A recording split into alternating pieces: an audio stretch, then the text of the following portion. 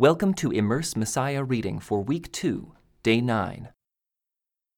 After telling this story, Jesus went on toward Jerusalem, walking ahead of his disciples.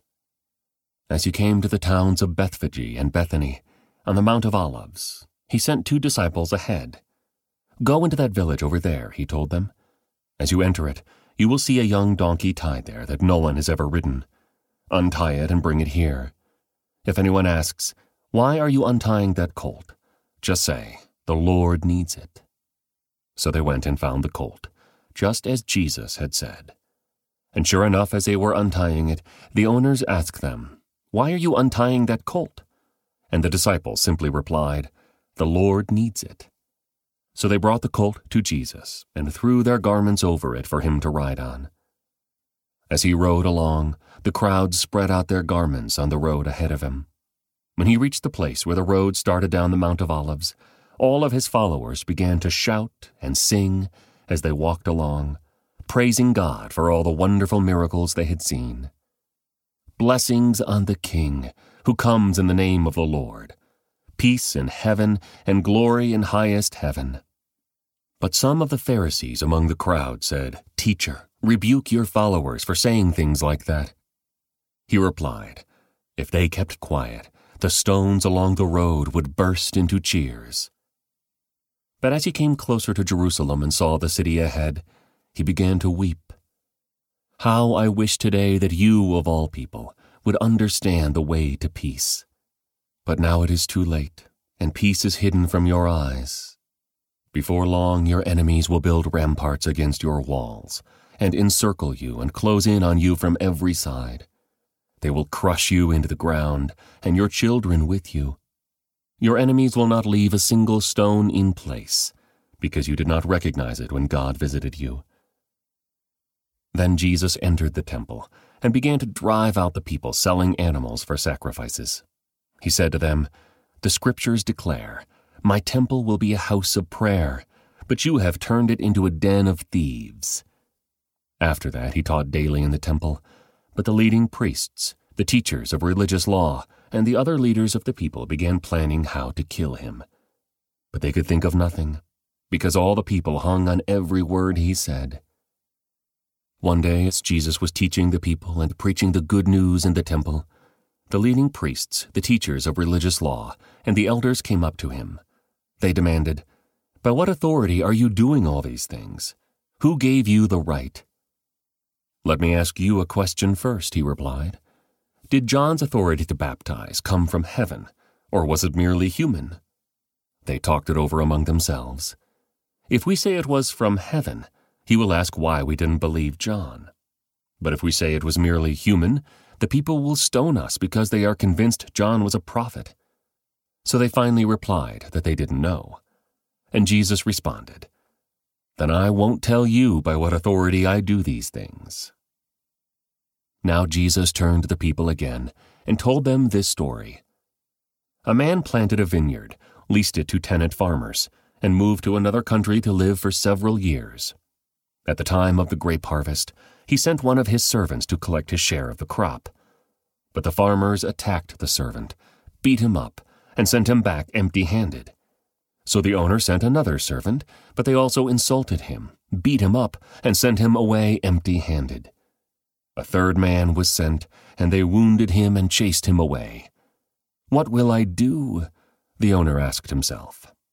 'I know, I'll send my cherished son. Surely they will respect him.' But when the tenant farmers saw his son, they said to each other, 'Here comes the heir to this estate. Let's kill him and get the estate for ourselves.' So they dragged him out of the vineyard and murdered him. 'What do you suppose the owner of the vineyard will do to them?' Jesus asked. 'I'll tell you, he will come and kill those farmers and lease the vineyard to others.' 'How terrible that such a thing should ever happen,' his listeners protested. Jesus looked at them and said, 'Then what does this scripture mean? The stone that the builders rejected has now become the cornerstone. Everyone who stumbles over that stone will be broken to pieces, and it will crush anyone it falls on.' The teachers of religious law and the leading priests wanted to arrest Jesus immediately, because they realized he was telling the story against them. They were the wicked farmers. But they were afraid of the people's reaction. Watching for their opportunity, the leaders sent spies pretending to be honest men. They tried to get Jesus to say something that could be reported to the Roman governor, so he would arrest Jesus.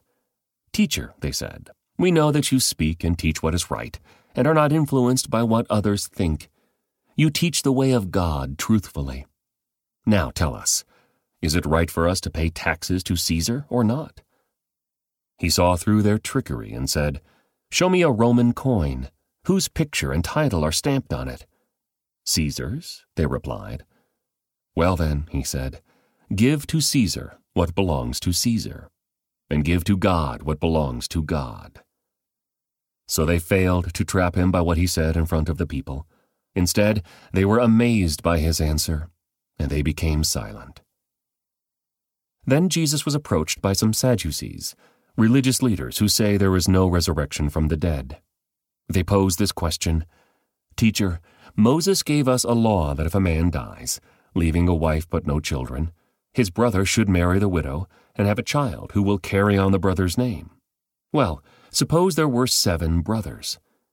The oldest one married and then died without children. So the second brother married the widow, but he also died. Then the third brother married her. This continued with all 7 of them, who died without children. Finally, the woman also died. So tell us, whose wife will she be in the resurrection? For all 7 were married to her." Jesus replied, "Marriage is for people here on earth, but in the age to come, those worthy of being raised from the dead will neither marry nor be given in marriage, and they will never die again. In this respect, they will be like angels. They are children of God and children of the resurrection.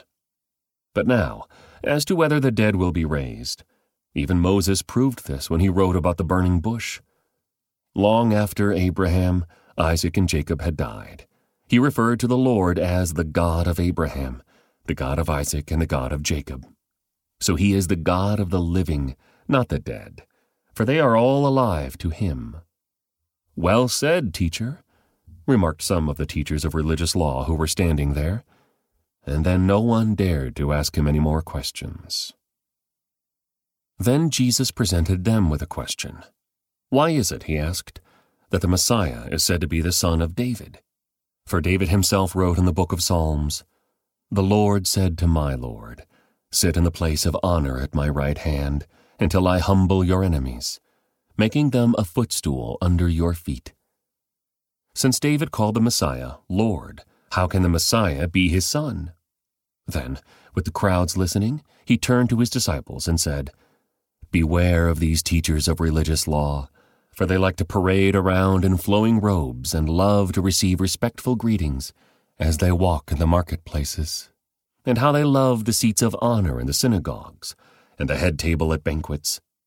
Yet they shamelessly cheat widows out of their property and then pretend to be pious by making long prayers in public.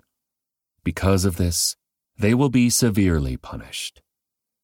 While Jesus was in the temple, he watched the rich people dropping their gifts in the collection box.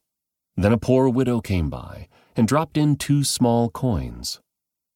"I tell you the truth," Jesus said. "This poor widow has given more than all the rest of them, for they have given a tiny part of their surplus, but she, poor as she is, has given everything she has." Some of his disciples began talking about the majestic stonework of the temple and the memorial decorations on the walls, but Jesus said, "The time is coming when all these things will be completely demolished.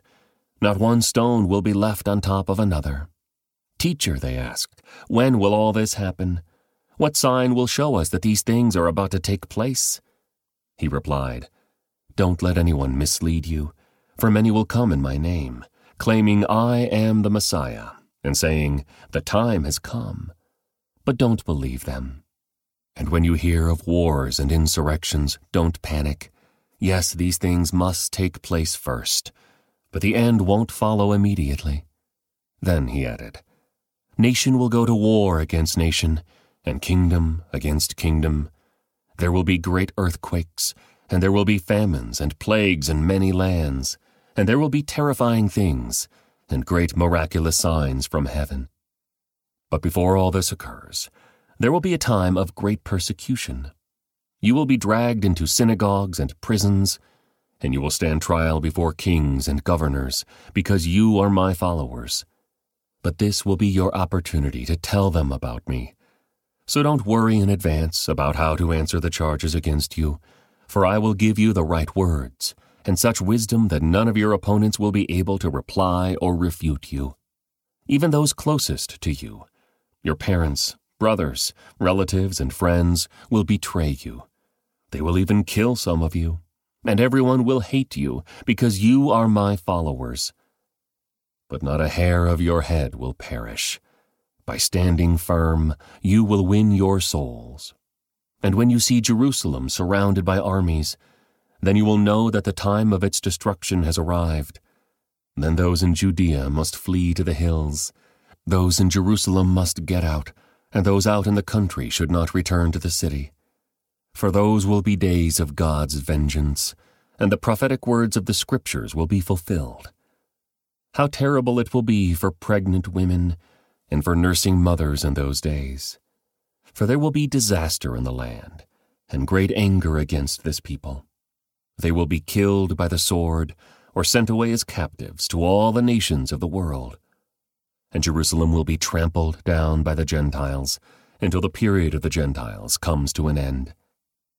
And there will be strange signs in the sun, moon, and stars. And here on earth the nations will be in turmoil, perplexed by the roaring seas and strange tides. People will be terrified at what they see coming upon the earth, for the powers in the heavens will be shaken. Then everyone will see the Son of Man coming on a cloud with power and great glory. So when all these things begin to happen, stand and look up, for your salvation is near. Then he gave them this illustration. Notice the fig tree, or any other tree. When the leaves come out, you know without being told that summer is near. In the same way, when you see all these things taking place, you can know that the kingdom of God is near. I tell you the truth, this generation will not pass from the scene until all these things have taken place. Heaven and earth will disappear, but my words will never disappear. Watch out. Don't let your hearts be dulled by carousing and drunkenness and by the worries of this life. Don't let that day catch you unaware, like a trap. For that day will come upon everyone living on the earth. Keep alert at all times, and pray that you might be strong enough to escape these coming horrors and stand before the Son of Man. Every day, Jesus went to the temple to teach, and each evening he returned to spend the night on the Mount of Olives. The crowds gathered at the temple early each morning to hear him. This concludes today's Immerse Reading Experience. Thank you for joining us.